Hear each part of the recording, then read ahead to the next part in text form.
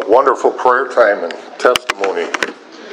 I like this. The best is yet to come.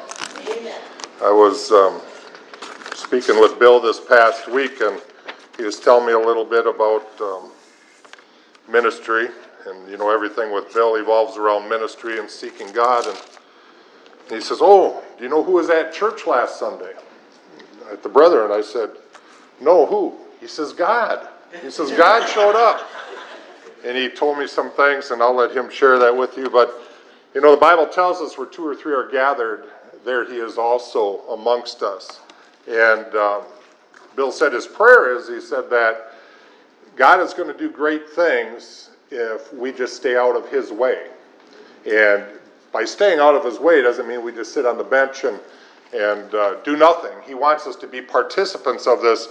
But what he was talking about is many times in our pride and in our ways we try to figure it out as man does. And Connie's testimony is right along those lines. We say, "I can't." But you know, the scriptures say that while we were yet powerless, God did his work. And our strength comes through him. And so we're going to continue in the epistle of 1 John. We're into the second chapter. And really, First John tells us how to fellowship with God and how to fellowship with one another.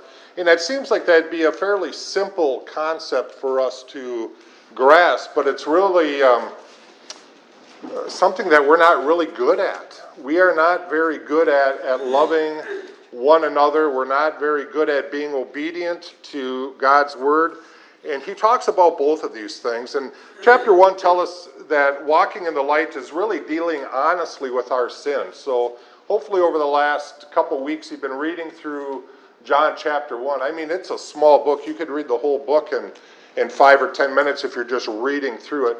But to keep going over it and sort of regurgitate it spiritually in our life, it talks about us walking in the light and dealing honestly with our sin. And so that's the question. Are we dealing honestly with sin in our life? You know, the Bible tells us that there's a time coming when the world, and I believe it's going to filter into the church, where we begin to call good evil and evil good.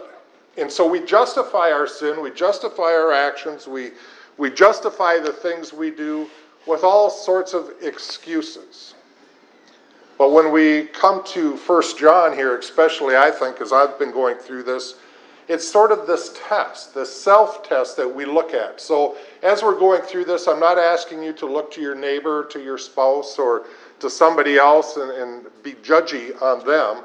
I want you to ask yourself these questions as we go through this.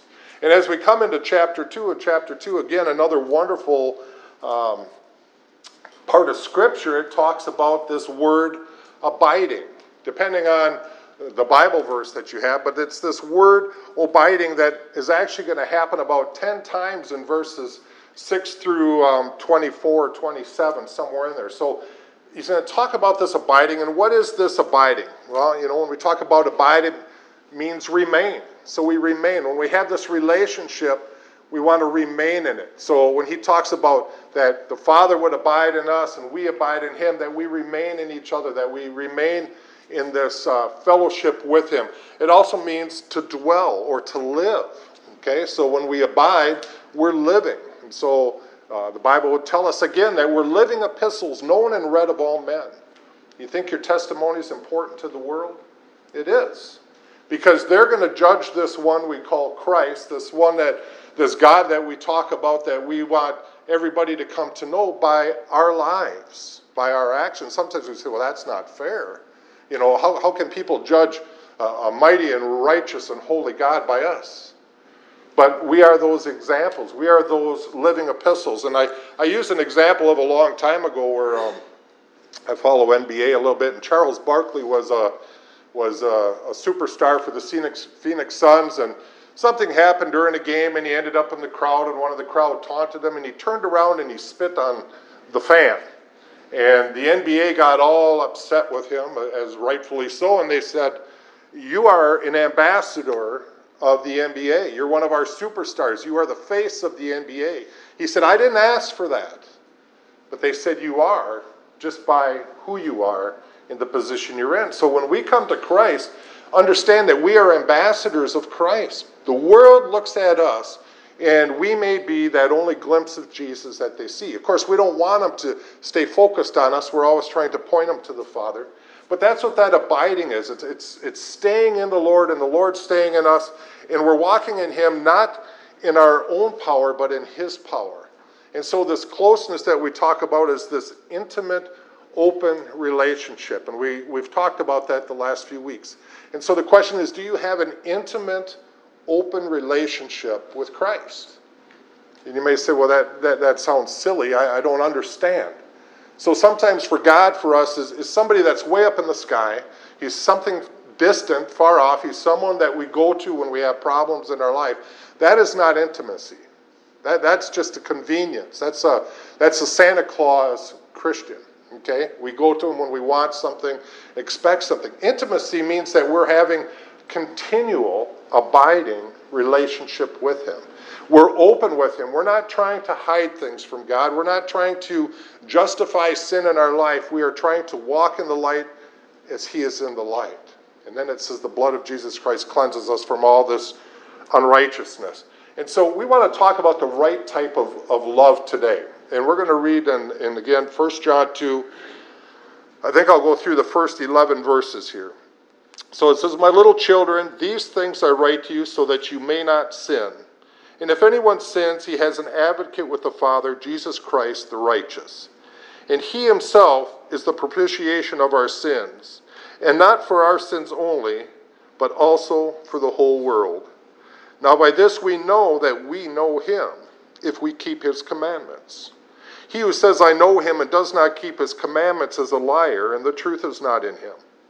But whoever keeps His word, truly the love of God is perfected in him. By this we know that we are in Him. He who says that he abides in Him ought also to walk just as He walked. Brethren, I write no new commandment to you, but an old commandment which you have had from the beginning. The old commandment is the word which you heard from the beginning.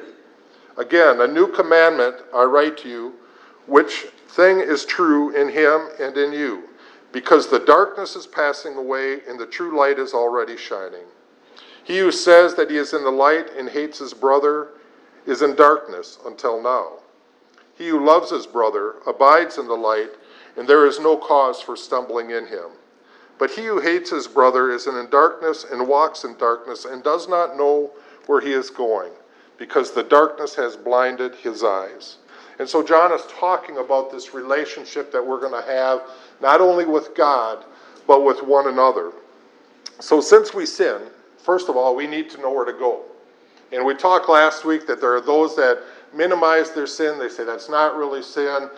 Some say we don't sin, that, I've asked for forgiveness, so God has sort of wiped my slate for the rest of my life. Well, the Bible teaches us clearly that we are sinful beings, that we are going to sin in our life. That doesn't mean that we should just say, well, that's the fact, and I'm going to go out and just continue to do what I want to do in a sinful way. It just means that in our nature, we're going to find ourselves sinning. And when we do sin, we need to know where to go. And John replies that we have friends in high places, right?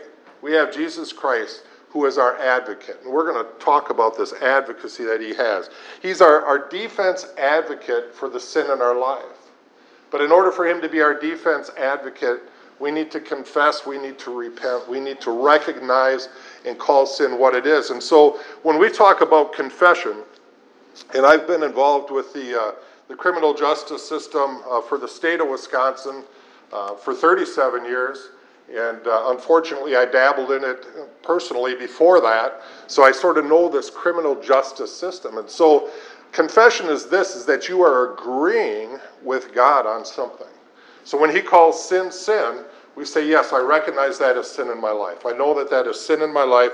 That's the confession. That's an agreement. Repentance is our change of heart, change of mind, change of direction in our life.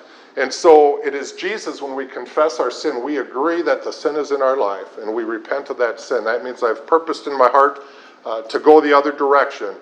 He is our defense advocate. He stands up and defends us in this.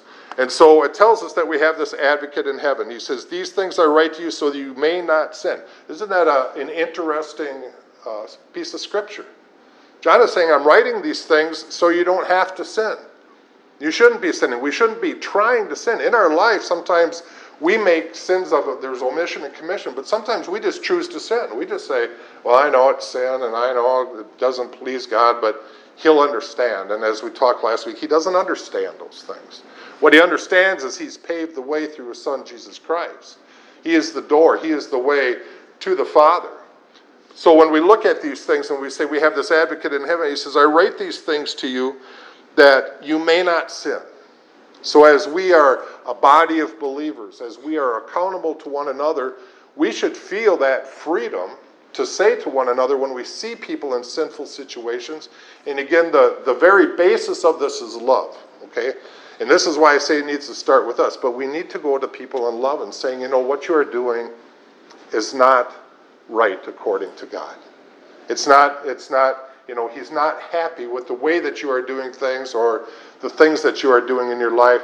And then say, what can we do to help you out of this? That's discipleship. We come alongside people. We just don't tell people, you got this in your life and you got to get this out because God's ticked off at you. No, we come alongside them. We call sin. There's nothing wrong with it.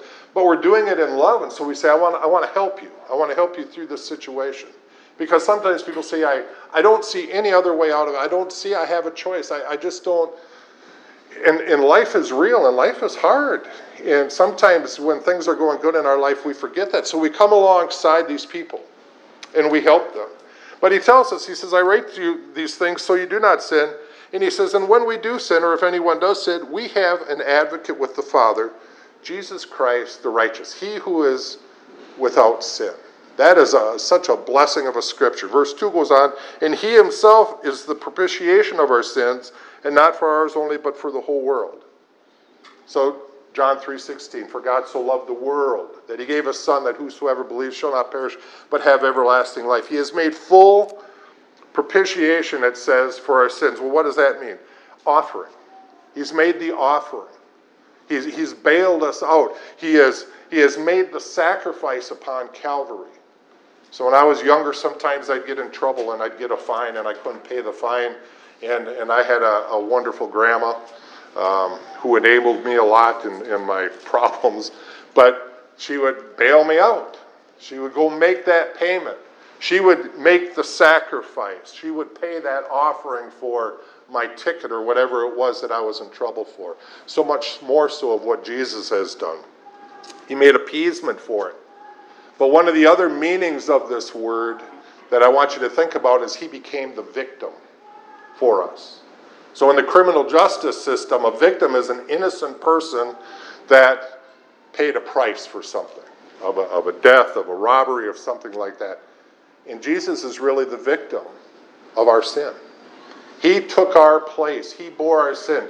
He who was without sin became sin for us and went to that cross. He who was without spot or blemish gave his life that we may live.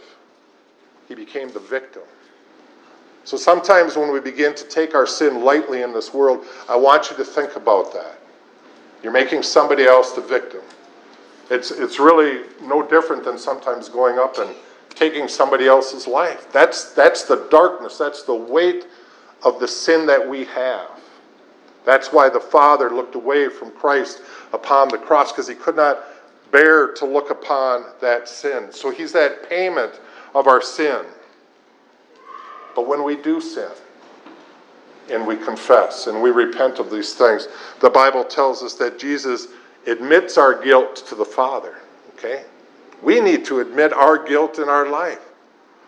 People have big problems with accountability. They have big problems sometimes saying I was wrong, or this is wrong, or I've done these things. But Jesus pleads his blood over our sins to the Father. And that's where that forgiveness comes from. Romans 5 tells us this. And hope does not put us to shame. I mean, what is our hope? Our hope isn't in this flesh, isn't in this tent, isn't in our deeds. The Bible tells us our deeds are as filthy rags. Now, we can do good things, but eternally our deeds don't earn us any favor that have eternal value unless they're done in Christ, through Christ, by Christ. But it says this hope does not put us to shame because God's love has been poured out into our hearts through the Holy Spirit. Our hope is because Christ loves us, and we sense that love, and we know that love, and that love fills us through the Holy Spirit that we have in our life, who has been given to us. You see, at just the right time, when we were still powerless. There's a time when we were powerless, and we still are, I believe, without Christ. It says Christ died for the ungodly. We were powerless, and Christ still went to the cross and died for the ungodly. Very rarely, the scriptures say, will anyone die for a righteous person. But for a good person, someone might possibly dare to die. But God demonstrated his own love for us in this, that while we were still sinners, Christ died for us. He didn't die for us because of our goodness. He didn't die for us because of our potential and our possibilities of life. He didn't die for us because we are gifted in some certain way.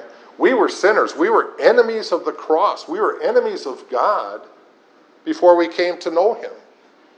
And the Bible even tells us still, some of us live as enemies, as Corinthians talks about that. But we were in sin. We were in darkness. There was nothing godly about us. But Jesus made that supreme sacrifice to go to the cross, and it says, died for those who were not saved, who were living against everything that he has. And it says his own love for us in this, while we were still sinners, Christ died for us.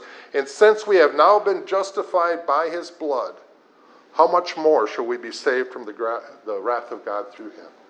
See, that advocacy of Christ is this, is when we stand before a judge, he's there to pronounce guilt or innocence. And what does the Bible say? All have sinned and fall short of the glory of God. None righteous, not one. We're all guilty by our sins to stand before God. We cannot stand before a holy and righteous God in our own merits and plead our case. Oh man, I gave this to the church, and I help people all the time. And I wasn't as bad as my neighbor. My neighbor, he was a bad guy, and I wasn't like that. And we're pleading this case, and it's nothing. It's nothing. And so Christ steps in. Christ says he's trusted me. He believes in me. He abides in me. And I plead my blood for this man or for this woman or for this person. That's the advocacy that Christ has for us. Verses 3 and 4 go on to say this. By this we know that we know him if we keep his commandments. These are self-examination verses again. We could ask ourselves, do I really know God? Am I keeping his commandments? Now, these commandments aren't because to earn the salvation. They're because of the salvation that we have received. Are you abiding in him? Are you walking in him? Are you walking in the light as he is in the light? By this we know that we know him, if we keep his commandments. What do you do with the scripture like that? So I'm choosing not to follow God's words. And these aren't just the 10 commandments. These are the precepts and principles also in the New Testament, the things that Jesus has said. Do these things. Love your neighbor as yourself. Love the Lord God with all your heart, soul, and body, and spirit and mind. And when we do these things, we fulfilled all the others. Are you doing those things? Are you following those 2 simple commandments? He who says, I know him and does not keep his commandments is a liar, and the truth is not in him. What do you do with the scripture like that? What do you do with that? You got to look at that and say, am I falling short? Am I walking? Am I pursuing God the way that he wants me to pursue him? Or am I living my life and trying to squeeze him in here and squeeze him in there? That's not abiding. Abiding is where Christ permeates us. It's like yeast in a ball of dough. It sort of goes through that whole thing, and that whole form of dough begins to change. And I don't need to do anything. I mix in the yeast, and I set that dough down, and I go back and look at it an hour later, and it's big. Something happens. When we're filled with the Holy Spirit, and Christ is abiding in us, and we are abiding in him, and our desires are his desires, he just begins to work in our lives. And things begin to change in our lives. He tells me all the time, you need to relinquish control and let me have control of your life. You got to stop trying to figure it all out by your own ways and follow my ways, because my ways are righteous. Christ, the righteous advocate. And so the proof of eternal life is in this daily obedience that we have for him. How many of us really wake up in the morning and say, Lord, what is it that you have for me today? And listen, it's not like a free-for-all thing. People say, well, I got obligations. I got a job to go to. Yes, I understand that. God knows those things. He's not saying, throw everything away and go live in a monastery somewhere and don't talk and just pray, pray, pray. He knows that we have life, but you bring him into all parts of the life. See, that's abiding. When we're living, we sing a song every now and then, living for Jesus. Are you living for Jesus? Is that really your intent in your life? Because obedience leads to this intimate experience with God. How do you get to know somebody? We can put it in earthly terms. How do you get to know somebody? Those of you that are married, unless you're from the old country and had a prearranged marriage, but even then, when they got married, they had to learn to love each other. They had to learn to know each other more and more. But for most of us, we date, right? We date for a long time. We try to figure it out. And, what do we have in common? What are the, touchy spots that we shouldn't go to? And, we have all these things. That's the intimacy. God wants that intimacy with us. And we find that through his word. We find that through Christian fellowship. We find that through prayer. But it's this obedience that leads to an intimate experience with God's love. Because the closer we draw to him, the more that we feel his love in our life. The more that we talk with him and confess our sins and share even just the desires of our heart, the more we see his hand at work in our life, and the relationship grows stronger and deeper. We talked a few weeks ago that a lot of Christians today are an inch deep and a mile wide. Well, God wants us to be deep. He wants our relationships to be deep. We live in a world of superficial relationships, and that's why many times we see so many things go wrong where people can just walk away from relationships and walk away from these things because they're not deep. They're not committed. God wants the commitment on both sides, and obedience means living as Jesus did. He who said he abides in him ought also to walk just as he walked. Oh, man, that's another big one. How do we do that? How do we walk as he walked? Well, God tells us we need to follow him. We need to depend on him. We need to keep our eyes stayed upon him, and when we do this, he's at work in our life. 1 Peter 2 tells us this, 24. He himself bore our sins in his body on the cross so that we might die to sins and live for righteousness. To die to sin. That means forsaking sin. We're still going to have sin in our life. Sin pops up, sin creeps up. Sometimes we're going to be dumb and just choose to do sin. But it says that we have this in our desires to live for righteousness. You can read in the Psalms about David. David is an excellent example. All the stupid things he did. He committed adultery. He had a man killed. He did other stupid things through there. But what did God say about him? Here's a man after my own heart. And he'd say, what? How does that happen? Well, because David was like you and I. He had a fallen nature. He did things that he shouldn't have done, but he sought after God and he repented towards God for these things. And he was confessing those things that he knew that they were wrong. And God says, there's somebody that is after my own heart.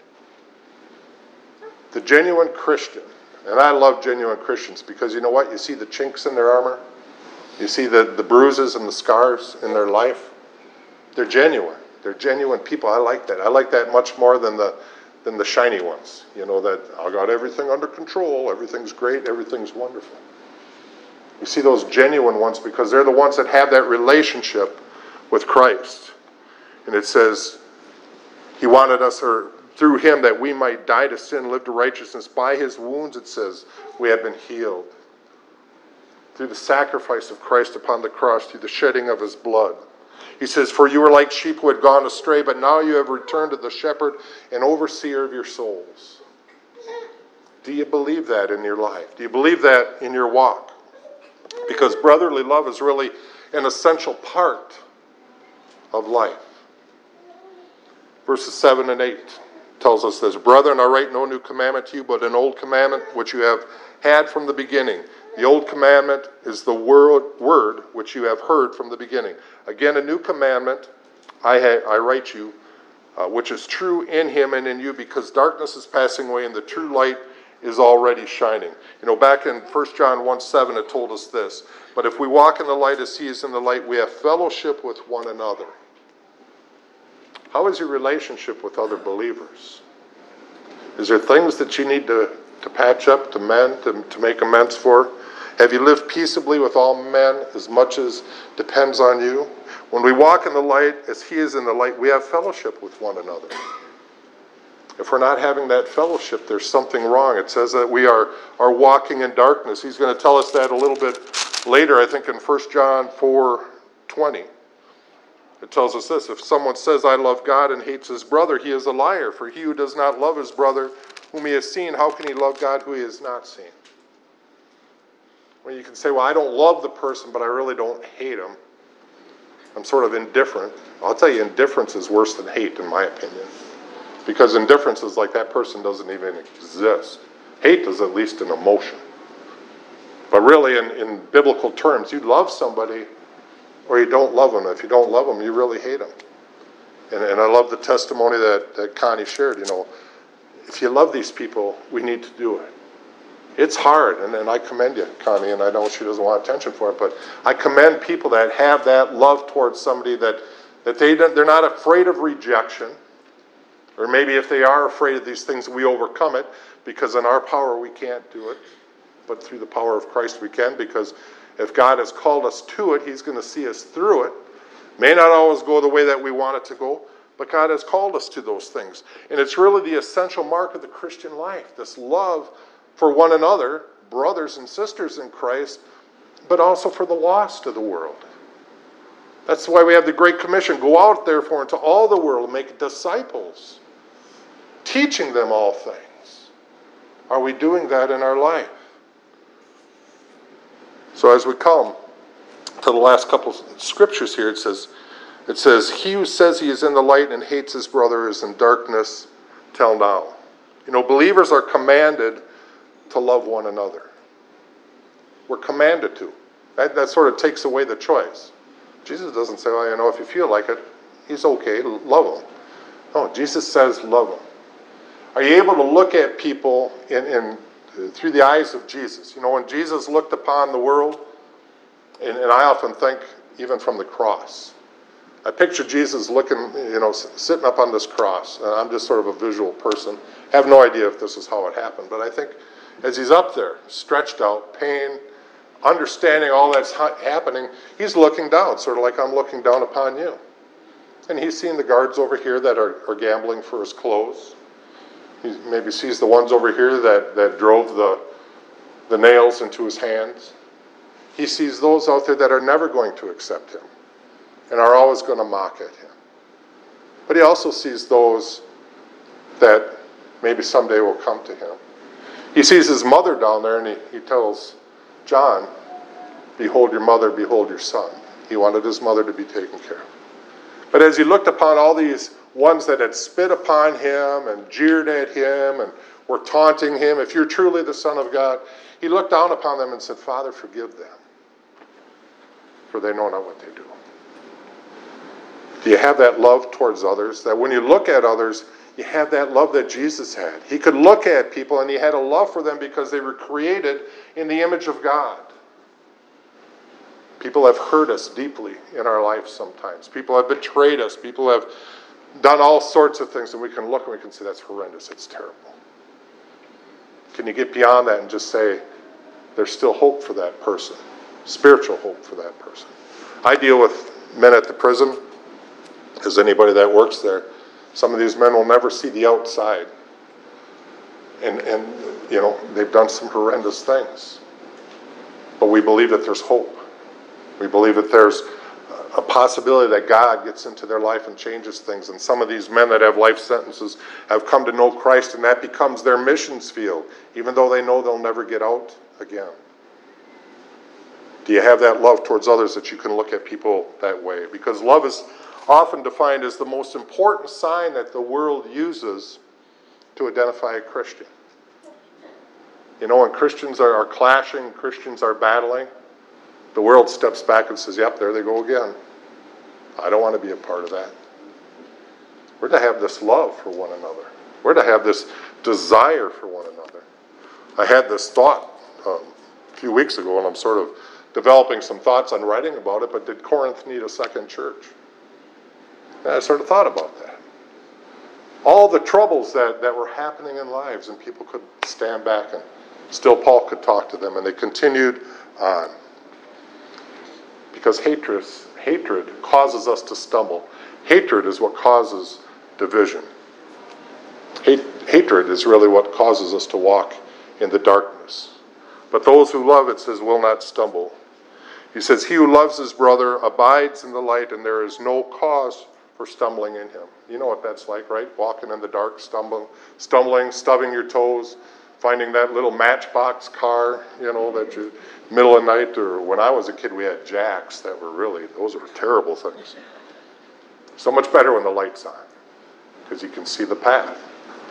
And when we're abiding with Christ, when we're walking with Christ, we see the path. And maybe it's just a few steps at a time. When I first moved up here, I was from the cities, and closing story anyways. When you live in the cities, like I could walk down Hennepin Avenue, Lake Street, and there'd be gunshots, and Julie and I would talk. You'd step into the doorways until the shooting stopped, and you'd go back out, and you'd just walk. But everything was lit up, so I felt safe. Well, we moved up here and took up coon hunting, of all things, which you do in the middle of the night, and you do through swamps and woods. And every horror show I had ever seen as a kid had the crazies in the cornfields, right? Children of the Corn or something like that, or the old crazy farmer that was hiding in the woods with a sickle or something, waiting for somebody to wander by, I guess. And I was always sure, no matter where I was, that one of those crazy people were in the woods for me. I didn't like the darkness. Well, you get these little night lights. And those night lights were like a lifesaver for me, because the anxiety I had was just terrible back then. If it was dark out, the city is always light. Even out in the country, there's a glow. But up here, it got dark. It got very dark. But I'd had this light, and it may only have shined out like 5 feet, but that was enough. That was enough to make me feel safe. Think about your walk with Christ. When you're walking in the light as he is in the light, he may not show you what tomorrow holds, or next week holds, or next month holds. But he'll show you enough to make you feel safe, knowing that you are walking in the light because he has provided that light, and you can see the things that are around. Are you walking in the light as he is in the light? Do you have the right kind of love that God has called us to have? Are you abiding in him? Let's pray.